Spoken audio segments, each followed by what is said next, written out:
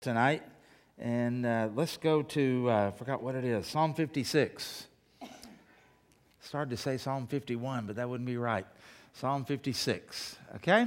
This is, it always kind of helps to know what in the world is going on in this situation. This is David writing this, so we're back to one of his Psalms. He didn't write all of them, but he wrote a lot of them. And usually, have you noticed, David was in some kind of trouble, all right, when he writes. There's a few times when he writes and he's excited and happy and all of that, but a lot of times when he writes, there's something else going on. Have you ever noticed, with most people, there's usually more to the story than what you can see. Occasionally, you may look at someone and you go, man, what is their problem? And then when you find out what their problem is, then you go, well, no wonder they're grumpy. No wonder they're not real friendly or outgoing. I wouldn't be either if I were in their shoes. But we judge them sometimes without really finding out the rest of the story. So sometimes David's like that. When we read his Psalms, we go, good night, man. What is his problem? And then when you find out the context of it, you go, oh, I'm surprised he's doing as well as he's doing. I don't know that I would handle that situation. Well, this is a psalm that he wrote when he is, you may remember that when he was on the run from Saul. Okay? Remember, Saul, the first king of Israel. And remember how everything was kind of set up. When David comes and kills Goliath, Saul is all for him. Saul is all about David. Oh, you can marry my daughter. You can be a part of the family. You can live here at the palace. He's all about him. Then they go to battle, and David is pretty skilled in battle. And when they come back, you know, they had Israel top 40, and you know what the number one song was? Saul has slain his thousands, and David his tens of thousands. Man, Saul didn't like that.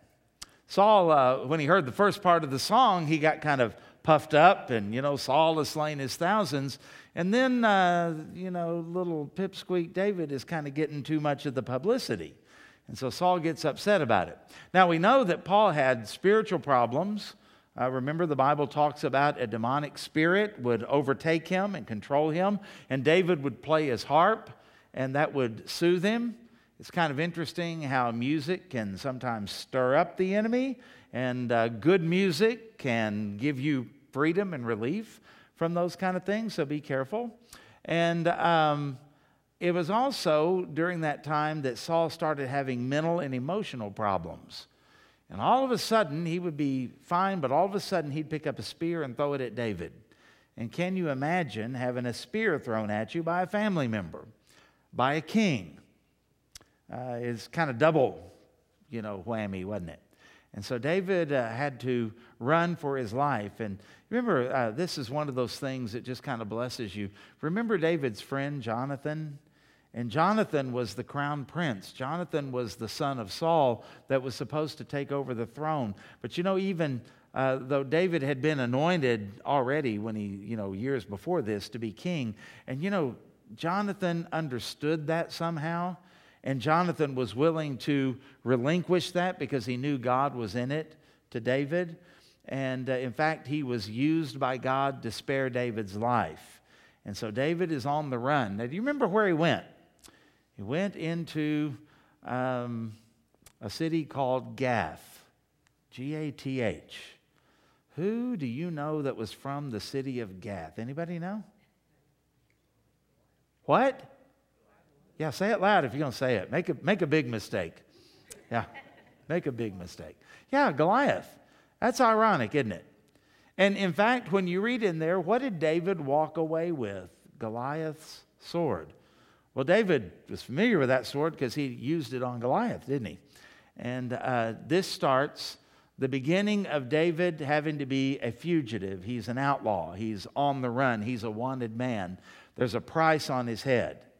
And David is having to sleep in caves. He's got some men that are loyal to him. That's when he is kind of learning a lot of things, and he's learning about building a team. And he is on the run, though. He's had a couple of times when he could have killed Saul, and his men wanted him to kill Saul, and frankly, nobody would have blamed him if he had killed Saul. But David couldn't live with himself.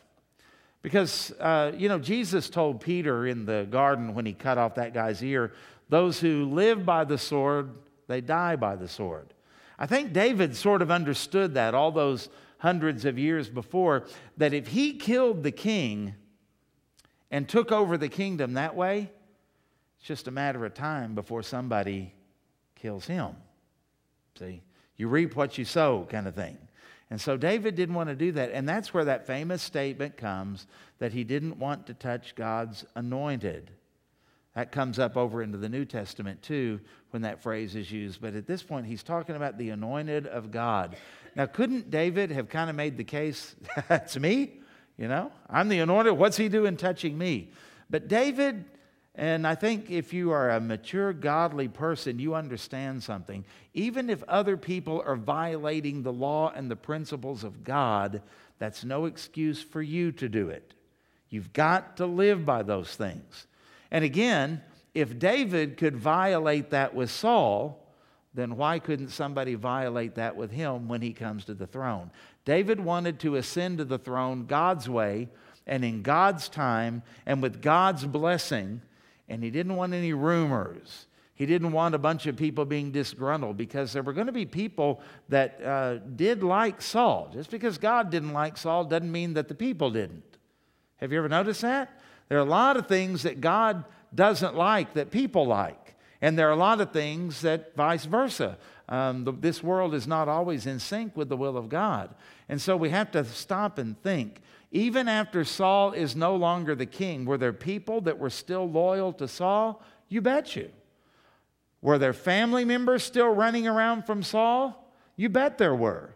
And so David has to walk the tightrope of being the new guy taking over the kingdom, and there can't be any scandal, and there can't be any hint that he had Saul assassinated or that he killed Saul, or you got instant uprising. This has to be clearly the hand of God. And then even after David became king, do you remember the first thing that he did? He said, "Is there anyone else alive of the house of Saul that I can show kindness to for Jonathan's sake?" Oh man, this guy knew how to, remember how my dad and other old timers would say you can attract more flies with honey than you can with vinegar? My question was, why do you want to attract flies anyway? Right? But David knew that principle. And what was he doing is immediately after he becomes king, he tries to win over those who were left from the house of Saul by showing kindness. And that not only is going to win them over, but even other people are going to look and say, now there's a guy who knows how to do it. He's a wise man. He's a good man. And that's the kind of confidence that you want. You don't want a hothead. You don't want somebody who is vengeful. Israel is going to have other kings who are going to be just like that, and it never brings peace, and it's always a horrible thing. David was unique. Now, he had his human side, and you can read in his Psalms, and he was just like us. He had his ups, and he had his downs, and boy, his downs were pretty low sometimes. But again, when we look back, we can kind of get an idea of why he may have felt that way and why that was happening to him. So we learn a lot from David. So this psalm is a psalm of David when he is fleeing to the city of Gath, fleeing for his life from the king and from the people that he one day would rule over. That's ironic, isn't it? Heaven, the people that you're supposed to rule, they're chasing you. And so David is a wanted man. Listen to what he says. Follow along in the scripture. Verse 1. "Be merciful to me, O God, for man would swallow me up. Fighting all day, he oppresses me. My enemies would hound me all day, for there are many who fight against me, O Most High. Whenever I am afraid, I will trust in you. In God, I will praise His word. In God, I have put my trust. I will not fear.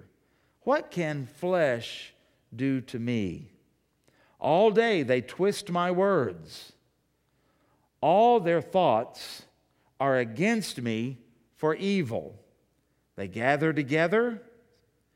They hide. They mark my steps. And when they lie in wait for my life, shall they escape by iniquity? In anger, cast down the peoples, O God. You number my wanderings. Put my tears in your bottle. Are they not in your book? When I cry out to you, then my enemies will turn back. This I know because God is for me. Somebody say amen to that. It's a good statement. In God, verse 10, I will praise His word. Notice how he says that several times. In the Lord, I will praise His word. In God, I have put my trust. I will not be afraid. What can man do to me? That's kind of the second time he said that, so pay attention to that. Verse 12, vows made to you are binding upon me, O God. I will render praises to you. For you have delivered my soul from death. Have you not kept my feet from falling, that I may walk before God in the land of the living? And that's how he ends. So David is having some things in here that he kind of questions and some things that he affirms. That's kind of the way we all do it. I have a lot of times when I have absolutely no problem with the sovereignty of God, and I rejoice in it. Oh, God is so good. Look what He's provided. Look what He's done. Look at the way He's defeated the enemy. Look at the way He's opened up a place for me. I also have probably as many, maybe even more times when I don't particularly like the sovereignty of God. When the sovereignty of God doesn't open up things, when the sovereignty of God leads me into a battle, when the sovereignty of God is taking me through a desert, when the sovereignty of God is kind of leaving me alone and I'm kind of isolated, not by choice, but by circumstance from people that would encourage me or something, I don't like the sovereignty of God so much in that. I'd rather say, Lord, I've got a better idea. See you later. I'm going this way. And the Lord says, no, you're not. And I have to walk down that path. Sometimes the sovereignty of God is a good thing and a blessed thing, a thing that we rejoice in. We always ought to, of course. But sometimes emotionally it's kind of hard to handle. Why did you lead me here? Why here? Why now? Why this? Kind of hard sometimes. And so David was like us. Take comfort in that. A man after God's own heart that he used greatly is like you, and you are like him. And that kind of makes me breathe a sigh of relief. God's dealt with people like me before. He knows how to handle me. He knew how to handle David. He can handle me. He knew how to get David through his enemies. He knows how to get me through my enemies. And so as I thought about this psalm and was reading it, I thought about the context of David having to run for his life, having to defend himself, and here he is, he's feeling very vulnerable, I can say that word, vulnerable. Notice how he talks about them lying in wait. That's word for being sneaky. Commandos, special ops. You don't even know they're there. And he said, and they're marking my steps. In other words, they are watching. There are spies everywhere watching everything David does. See, David doesn't have any hope except for God and God's word, God's promises. God sent the prophet to David when he was a boy watching sheep, and he poured oil over David's head, and he said that David is going to be the king over Israel someday. Well, it doesn't look like it. It doesn't feel like it. And David's not seeing any crowns anywhere soon, is he? David's not, doesn't look like a king, doesn't feel like a king, and that cave he's sleeping in doesn't feel like a palace, and it doesn't feel like he's being honored or revered. In fact, everything in his life seems like a trap.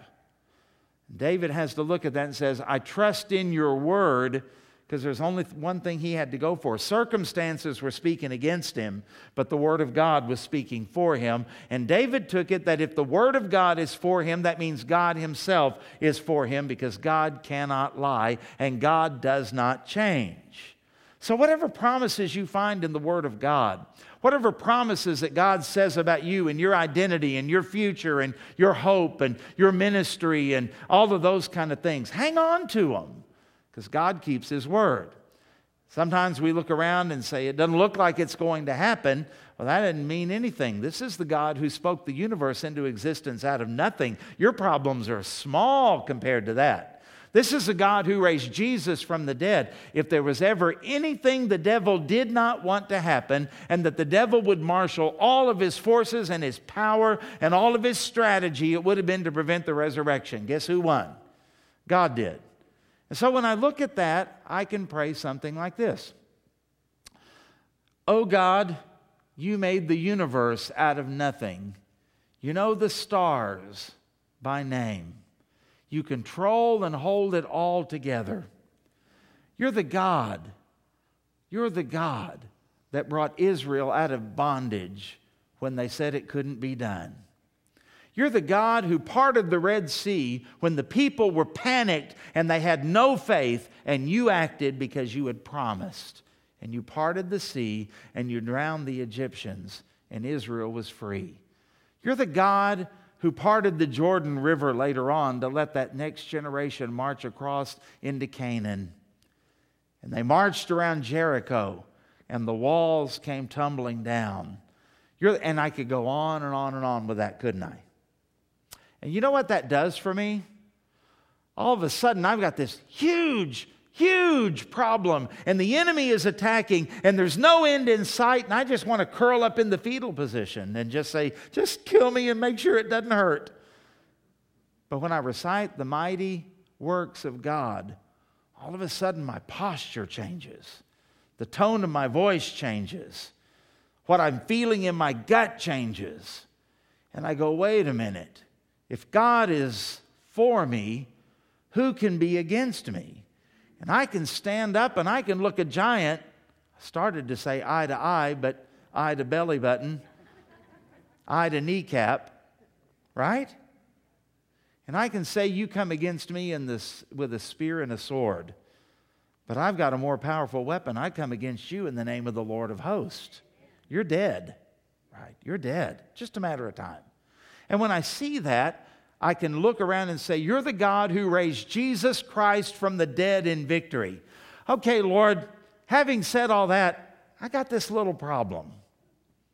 Oh, it was a big problem a while ago until I started seeing God and His power. Now all of a sudden my problem shrank and God is big. Somebody said if you've got a big God, you've got little problems. But if you've got a little God, you've got big problems. And God doesn't change. That's all in our mind. Oh, magnify the Lord with me. Are we making God bigger? No, He is who He is. But we're making Him bigger in our eyes, making Him bigger in our experience, bigger in our emotions. We're putting a magnifying glass on Him and, wow, He's a big, big God. And all of a sudden our problems begin to shrink. That's what David knew and understood. That's why he said in another place, why are you so downcast, O my soul? Hope in God. See the perspective again? And so David did this all of his life, and this is what you and I are supposed to do as well. Because I've noticed over the time that I've been in the ministry that there are people who know about spiritual warfare who hit the panic button every time something goes wrong. There are some people who know that they wrestle not against flesh and blood, but they can't seem to quit wrestling against flesh and blood. There are people that know they need the armor of God and they need the whole armor of God, but they don't really want to put on the helmet right now, and they wonder why they're getting clobbered. They really don't want to put on the breastplate's hot, and I'll wear some of the other stuff and right there, right where you're vulnerable, because the enemy knows your vulnerabilities. I've known some people who have said things. I've told you this before. A guy in our own church, one time I confronted him about some sin. He goes, don't worry about it. I'll do warfare and it'll be okay. That's a warped view of warfare. Warped view. I don't know where that guy is right now, but I'd be surprised if he's doing okay with that attitude. I hope some things changed. I've also known some people that had the idea that if I do my warfare, and that's kind of like I do my little thing here in the morning, then I'm taken care of for the rest of the day. Oh, when we were in Albany, the pastor there had some questions, and we talked about, when you do your warfare, and he goes, excuse me, when do you do your warfare? And it kind of caught us a little bit off guard because you get in the habit of saying things.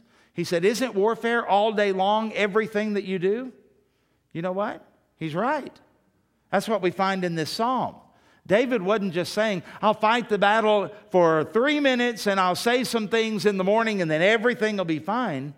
He said this is an all-day thing. And we don't understand that demons are not intimidated by something we do in the morning. That doesn't mean they're not going to hit you at 10 o'clock. And if they hit you at 10 o'clock, they may just hit you at 11:30. And about the time you think, oh, okay, they're gone, they're going to flee. They're kind of like if, I heard somebody say, if we ever have to fight Red China, one of the things we're going to find out is when you have 200 million in your army, then you fight them and you go, whoo, boy, we won that one. Except they just keep sending more after you, don't they? We got that one and then more come. Is this ever going to end? And that's kind of the way it is with the enemy. They don't just stop just because you told them to. They send more. They send more. They send more. And they send more. Anybody ever experienced anything like that? Say amen. Yeah. So David is saying this is an all-day long battle. And I've noticed that sometimes people forget certain things. And so I want to just kind of give us some reminders tonight. Point number 1. What I learned from David's battles is victory is always in the Lord. Okay, somebody say, well, duh.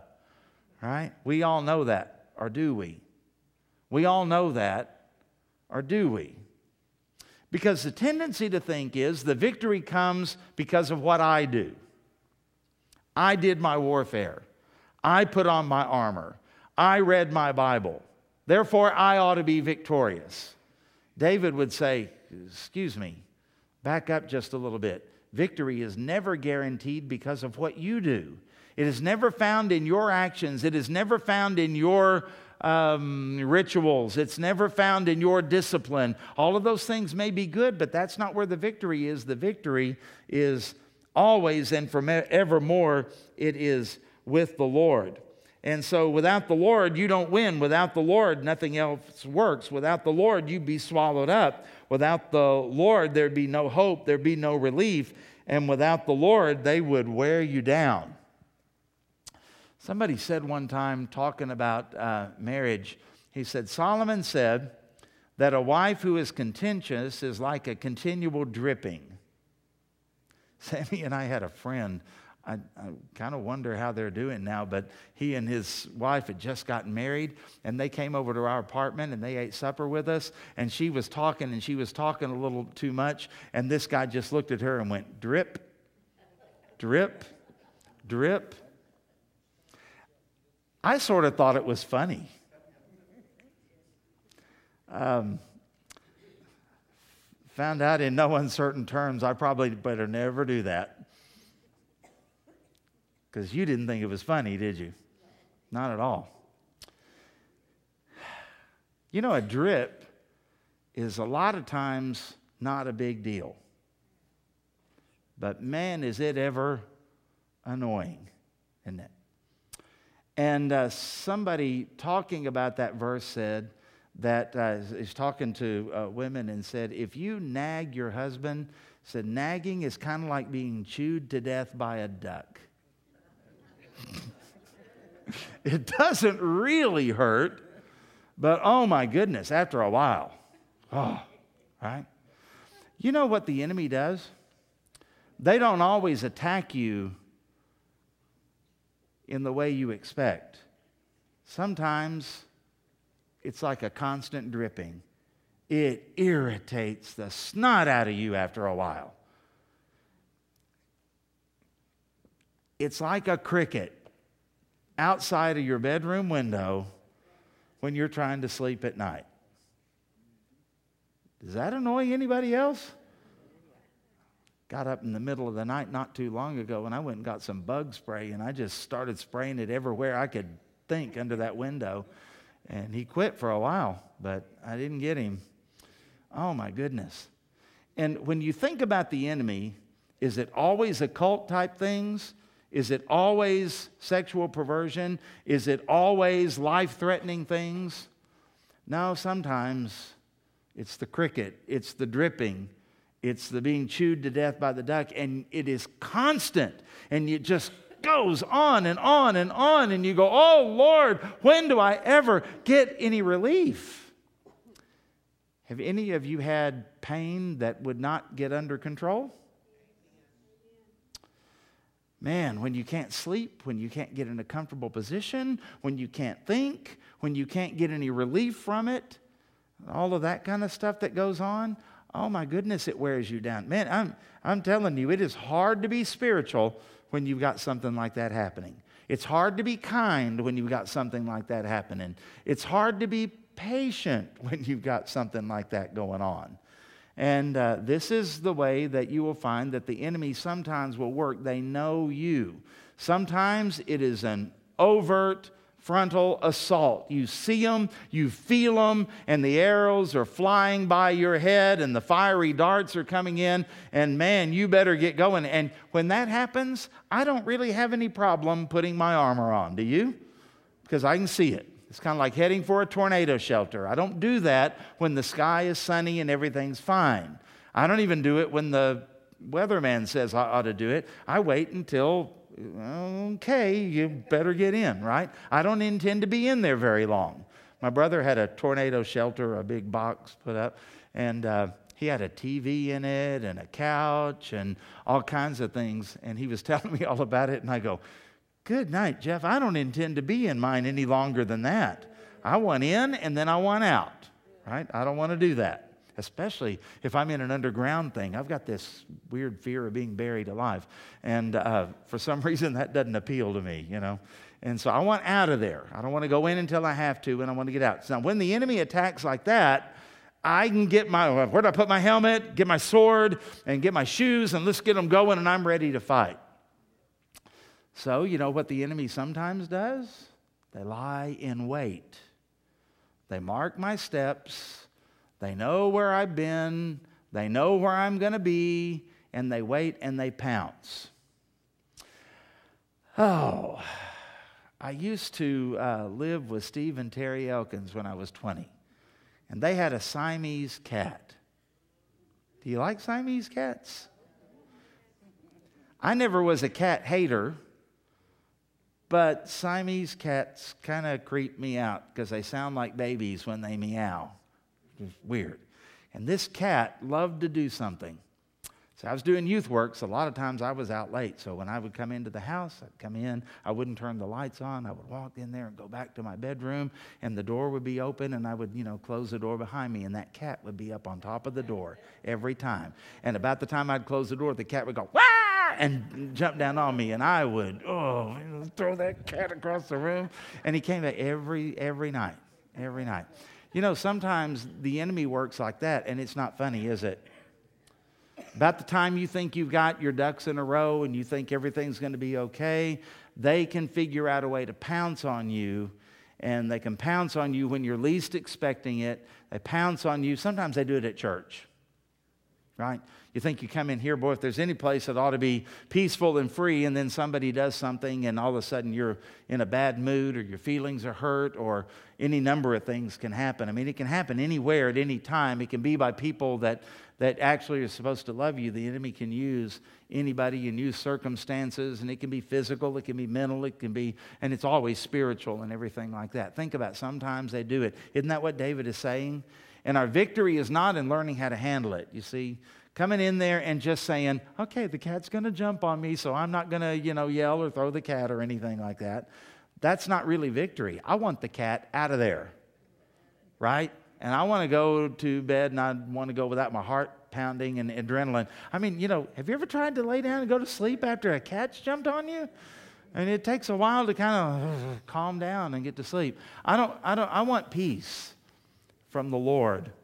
I want to be able to walk and live in a calm manner, not on edge, not waiting for the other shoe to drop and all of that. I want to have some of his peace, some of his shalom. Now, David has I hate to tell you this, David, you're just starting all of this. You got about 10 years to go. Sometimes aren't you glad you don't know the length of your trials? Boy, you'd give up if you knew that. You just go day by day, step by step, battle by battle, fight by fight, and you resist the enemy in the name of the Lord. You take up your armor and you do what Ephesians chapter 6 says. You are strong in the Lord and in the power of His might. So, I said all that to summarize it like this. If you are trusting that your victory is going to come because of what you do, your trust is in the wrong place. It always comes. Be strong in the Lord and in the power of His might. Okay, let's move on and see if we can cover more ground here. Number 2, fear is inviting your enemy to defeat you. Okay? You remember Papa Sam saying, if you don't want the devil to get your goat, then don't tell him where it's tied. Okay? Now, younger people go, what's a goat? What are you talking about? It's just an old expression to say if you don't want someone to really get you where it hurts, then, I don't know why it says get your goat. I don't have any idea. But I was thinking, to me, you guys, you're probably going, what in the world are you talking about with goats and all of that? But it's just kind of a clever saying. And you know how we tell the devil where our goat is tied, how he can get it? A lot of times it's through fear. It's through fear. How many times does the Bible have to tell us, fear not, fear not, fear not? Must be important. Must be important. And one of the things I noticed reading through the book of Job one time is that Job says to his quote-unquote comforters, ready for this? The thing that I feared the most has come upon me. So how did the devil know how to attack Job where it was going to hurt? All he had to do was look into his fears. See, Job would get up every morning, and this is commendable. This is commendable. He would offer a sacrifice on behalf of his children, for he said they may have sinned. And he was being a priest of his home. He was being a pastor of his home. He was interceding for them. Good for you, Job. That's a good thing. But I wonder sometimes, even in our devotions, even in our prayers, does the enemy hear us confessing our fears so that they go, listen to how he's praying. He's terrified. He's terrified that his wife's going to get sick. He's terrified that his kids are going to rebel. He's terrified that the stock market's going to crash about the time he gets ready to retire. He's terrified that the doctor's diagnosis is going to be bad. He is terrified about all of that because that's what you talk about. That's what you talk about. That's what you talk about. That's what you talk about. That's what you pray about. That's what you pray about. And they listen in. They're not dumb. And so your fears are like waving a red flag. You want to attack Greg? Here it is. Here's the best way to do it. Don't do it over there. I won't respond to that. This is where you get me. I would never, ever do that, or do I? And sometimes as we began talking about those things, David said, verse 3, whenever I am afraid, I will trust in you. In God, I will praise His word. Do you praise the word of God? And in God, I have put my trust. Have you put your trust in that or in yourself? Because if your trust is in yourself, then when the enemy attacks, your first thing is, why is this happening to me? I tithed. Why is this happening to me? I go to church on Wednesday nights. Why is this happening to me? I did my warfare. Why is it? See, and you put your trust in you and what you do. David said, it's not here. It's in a place where the devil can't get to it. My trust and my hope is in the Lord. And your fears tell the enemy where you can be attacked. And so you've got to submit those to the Lord.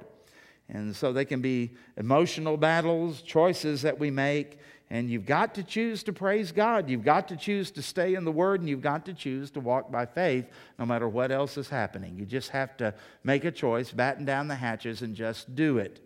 Take up your shield of faith. That's why that shield is there, and why the Bible says in addition to all the other pieces of the armor, you've got to put that up. Because every temptation is a choice to believe God or believe the enemy. Believe God or believe the enemy. And that's what faith really boils down to. Number 3, notice that the enemy never lets up. Verse 5 says, all day they twist my words. So people are out there saying, somebody might... They might say, well, I wonder how David's doing. I always kind of admired him after he killed the giant and did those things. There was always somebody that say, there to say, yeah, well, David's not all he's cracked up to be. And they twist his words and they make him look like a criminal. They make him look like he's a rebel. They make him look like he's committing treason against Saul. They make him look like he's an enemy of the state. Those kind of things. And you know what? David was hearing about it and it was bothering him. It would bother me too. It would bother me too. They twist my words, but notice the emphasis I want to make is all day they twist my words. That all day. This is something that wasn't letting up on David. All their thoughts are against me for evil. Notice all of them. They gather together. They hide, they mark my steps, spies are watching, in other words, and they lie in wait for my life. There he is. We've heard that he's over there and he's in that cave and we can get him. He always eats at 6 o'clock. Let's get him then. And they're always scheming and always doing that. And David is saying, is there ever any relief from any of this? And no, there's not. This is continual all the time. And the enemy is serious about the battles. We may not be, but they are. And it dawned on me that as I was reading this, the enemy has a plan. You know the 4 spiritual laws? It says God loves you and has a wonderful plan for your life. Let me tell you something. The devil hates you and he's got a terrible plan for your life. And they're constantly scheming, constantly watching, constantly doing it. So I would ask you the question tonight, do you have a plan? Do you have a strategy? Do you have a defense? Are you aware of these kind of things? Because if not, they're going to take advantage of your weaknesses. So don't just go, well, I think all that's taken care of. Well, then why did Paul write Ephesians chapter 6? Why did he have to feel the need to warn them about that and talk about the protection that we have in the armor of God? Why did he say to the Corinthians, the weapons of our warfare are not carnal, they're not fleshly, they're not human, but they're mighty through God to the pulling down of strongholds? Why did he have to say any of that? We better be careful because we have some vulnerabilities. Yes, we have victory in Jesus. And yes, if God be for us, who can be against us? But you got to pick up the weapons. You got to put on the armor. And you got to put on all the armor. And you got to stand. And sometimes people get lured by the enemy. Chase us. Come after us. Be preoccupied with us. And I don't find that in the Scripture. We're to be preoccupied with Christ, keeping our eyes on Him who is the author and finisher of our faith. That's where our eyes are supposed to be. So don't let them preoccupy you because they'll pop up everywhere they can to try to get your attention. You'll be watching them all the time and you're going to miss Jesus. So be careful with all of that. But understand they are real. They are working. They want to intimidate you. They want to harass you. And you don't wrestle against flesh and blood, no matter how much it feels like you may be wrestling against flesh and blood. It's not the reality of anything like that. And the enemy is serious, and you've got to have a strategy. You've got to have a plan, and you've got to be aware of what they do because the Bible says we're not ignorant of his devices. And when I read that, I go, well, Paul, it sure seems like a lot of people are ignorant of his devices. And that's because they're not in the Word of God and they don't understand the Word of God. And you can't get your information about the enemy from anywhere else except the Word of God. You've got to get it from the Word. You've got to get it from the Word. And so stay in the Word and learn from the Word. And please don't be the kind of person that goes, I read my done. Now I can get on with my life, and you forget anything about it. You've got to meditate on it. You've got to think about it, and you've got to apply it, or you're going to be a victim. And number 4 is that God sanctifies and disciplines his people first. Now, when I got to verse 7, and you may have a different translation or anything, but look at mine, New King James here. It says, shall they escape by iniquity? Okay, that's a question in my translation of the Bible. Does anybody have anything different than that? Is it a question in everybody's Bible like that? When I thought I had to pause, shall they escape by iniquity? You know what it seems to me that David is saying? They're filled with sin. I'm the man you anointed. You're going to let them get away with this and all of their evil? Now, who hasn't felt like that sometimes? Seems like the lost people, man, they just get away with everything. Seems like people that are set on doing evil, they don't even get arrested. They don't get put in jail. They don't do that. But man, if I tried to do half of what they do, do you know how quick the cops would be after me? You ever felt like that? I thought about when all of the things were going on with the Hillary Clinton emails and stuff like that. You know what I thought about that? If I tried that and I told the IRS, oh, sorry, they were deleted, what would happen to me? Right? You ever see somebody drive by on the highway and you go, good night, where's a cop when you need one? You know, I wish they'd pull that guy over, because I know it would me if I tried doing that. There'd be a motorcycle cop somewhere that I didn't see, and they'd be after me. You ever felt like that? It seems to me that David said, shall they escape in their iniquity? You going to let them get away with this? You see it? Notice, he says, in anger cast down the peoples, O God. That seems to me to be the translation of, oh God, do something. Do something. They're doing wrong. I'm running for my life, and they're going back to the palace and eating filet mignon. I'm here in a cave. I can't even start a campfire because somebody might see the smoke. You know? Come on, Lord, do something. You're going to let them escape in their iniquity? I get it. I felt like that. And then he says in verse 8, you number my wanderings. Okay, I'm kind of noticing here that wanderings are usually not good. I'm supposed to follow the Lord and His leadership. I'm not supposed to wander. And it's like David says, you keep track when I go astray, and you're doing nothing for them? You put my tears in a bottle, they're causing the tears. Why aren't you doing anything to them? Now that's a very common theme in Psalms. Why do the heathen prosper? You ever read that? Why are people getting away with this kind of stuff? Can I ask you a question?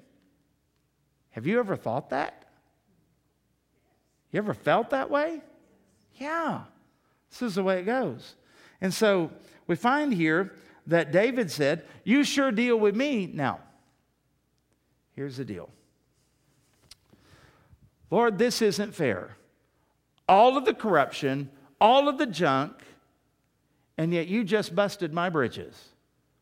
How come you don't do that? I had an uncle one time.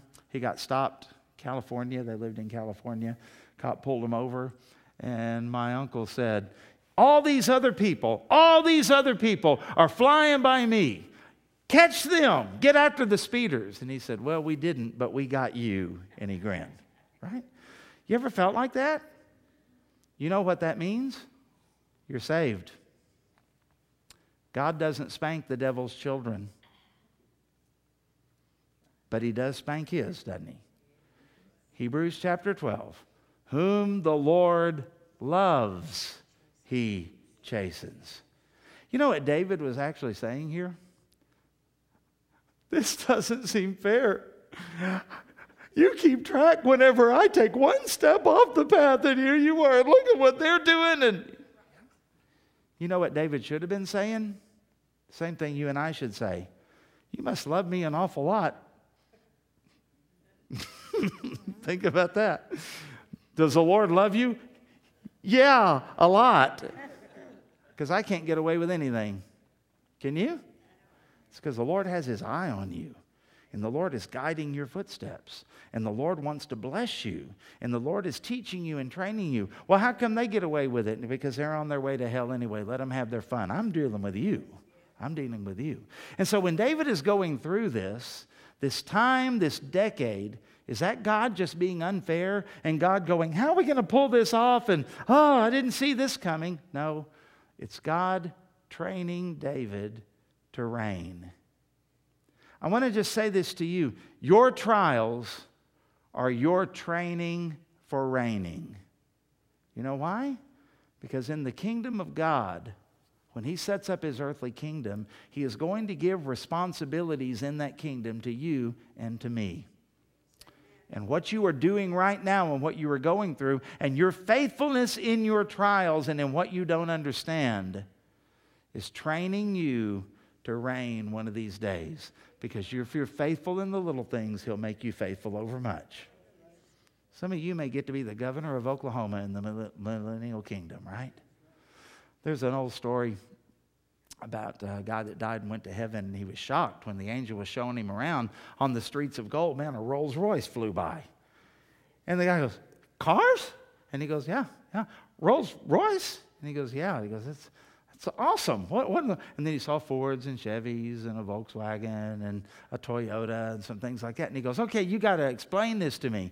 And the angel says, yeah, well, it's kind of a reward for how well you did on earth.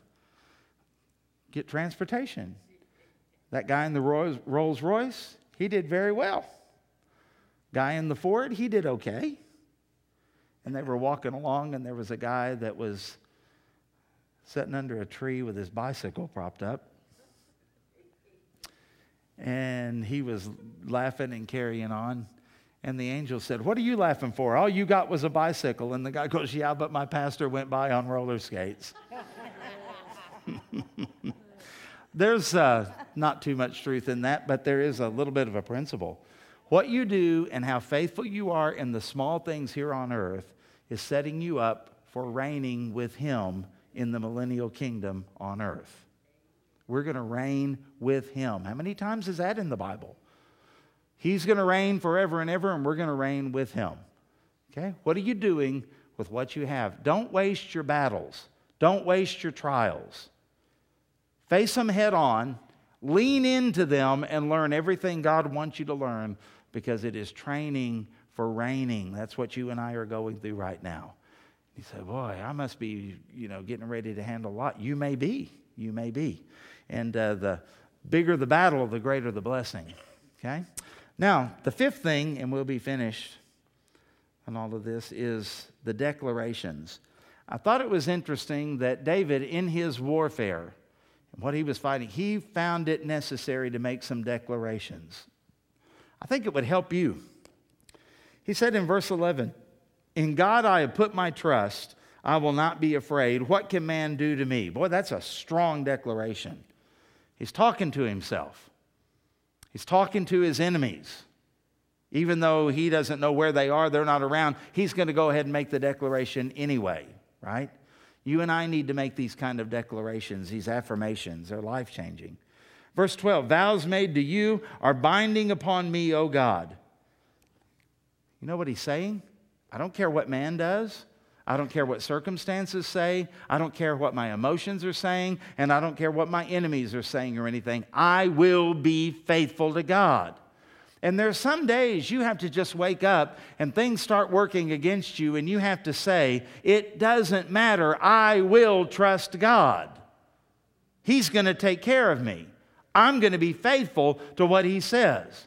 When all of the culture is pushing against you, you say, no, I'm not going to do that. I will be faithful to God. I know what I believe. And I know in whom I have believed, and I know that He is able to keep that which I have committed unto Him against that day, and that settles it. Am I right? And the more you do that, the stronger you're going to be. The more you do that, the more you're going to be in a position where you don't crumple, but you stand. And you stand firm in that declaration with your belt of truthfulness on. You're committed to fight the battle. You're not a hypocrite. That's what that belt means. You've got your breastplate of righteousness on so that your feelings and your thoughts, heart and abdomen, thoughts in your heart, feelings in your abdomen are protected. You're not ruled by those. You're ruled by righteousness, the righteousness of God. You stand firm. Your shoes dig in because they have spikes on them. And it means you have the readiness of the gospel, the good news that you have peace with God. And you stand firm because you know that God is on your side and you have His resources. You put on the helmet of salvation because you know you're saved and you know you belong to God, and He is faithful to His word, and He has promised to deliver you out of this present evil age. And you take up your sword, which is the word of God, and you are able to fight off and fend off the blows that the enemy brings your way, and you're also able to get a jab in every once in a while. And then you take up the shield of faith that quenches the fiery darts of the wicked ones, because you know God never lies. And you're always right when you side with Him. You're always right when you believe Him. And you quench the fiery darts of temptation when you stand behind your shield of faith. Put on the whole armor of God, and having done all, to stand. Because when the dust settles down and the noise clears out and the smoke clears, you're standing and the enemy has fled. And then the Father says, take up your weapons and march on. And then you take off and you go to another battle. From victory unto victory, his army shall he lead, till every foe is vanquished, and Christ is Lord indeed. Amen? Praise the Lord for that. You make these declarations. In God I have put my trust. I will not be afraid. What can man do to me? I think he's talking to himself. Vows made to you are binding upon me, O Lord. Your word is true and mine is too. And I will render praises to you. You don't wait till you feel like it to praise the Lord. You praise him regardless. For you have delivered my soul from death. Now David's looking back and he's going, another battle? And then he goes, wait a minute. We won that one. Why can't we win this one? Okay. We've been here before. You've delivered me before. You'll do it again. The Apostle Paul talks about the Lord who has delivered us, who is delivering us, and who will deliver us. That deliverance is it's yours, and it's secure in all of that. Make that declaration. You have delivered my soul from death. Have you not kept my feet from falling, that I may walk before God in the light of the living? In other words, David is just saying, you did it before. Are you not going to do it again? You kept your promises in the past. Are you not going to keep them now? You met my needs in the past. Who am I to think you won't do it now? God is a faithful God. I think the bottom line David is trying to get across in his own troubled soul is, maybe sometimes you need to say to your thoughts and your emotions, be quiet, shut up. God is true. You're lying. God is true. God is faithful. And you enter into the victory that God has already won. And when you do that, you're in a good position to stand and be victorious as you fight the battle and as you march on through whatever God has for you, because you realize, God's got it. God's got this. It's rigged. I'm going to be okay. Jesus is walking with me, and he's already equipped me to win the battles that I face. Praise his holy name. Hallelujah. To God be the glory. Let's go ahead and shout for the victory and the triumph, because it's already ours in Jesus Christ. Okay? Does that encourage you tonight? Okay, well, let's pray, and let's try to encourage somebody else. Pray for Gail Hudler. She had surgery today, and she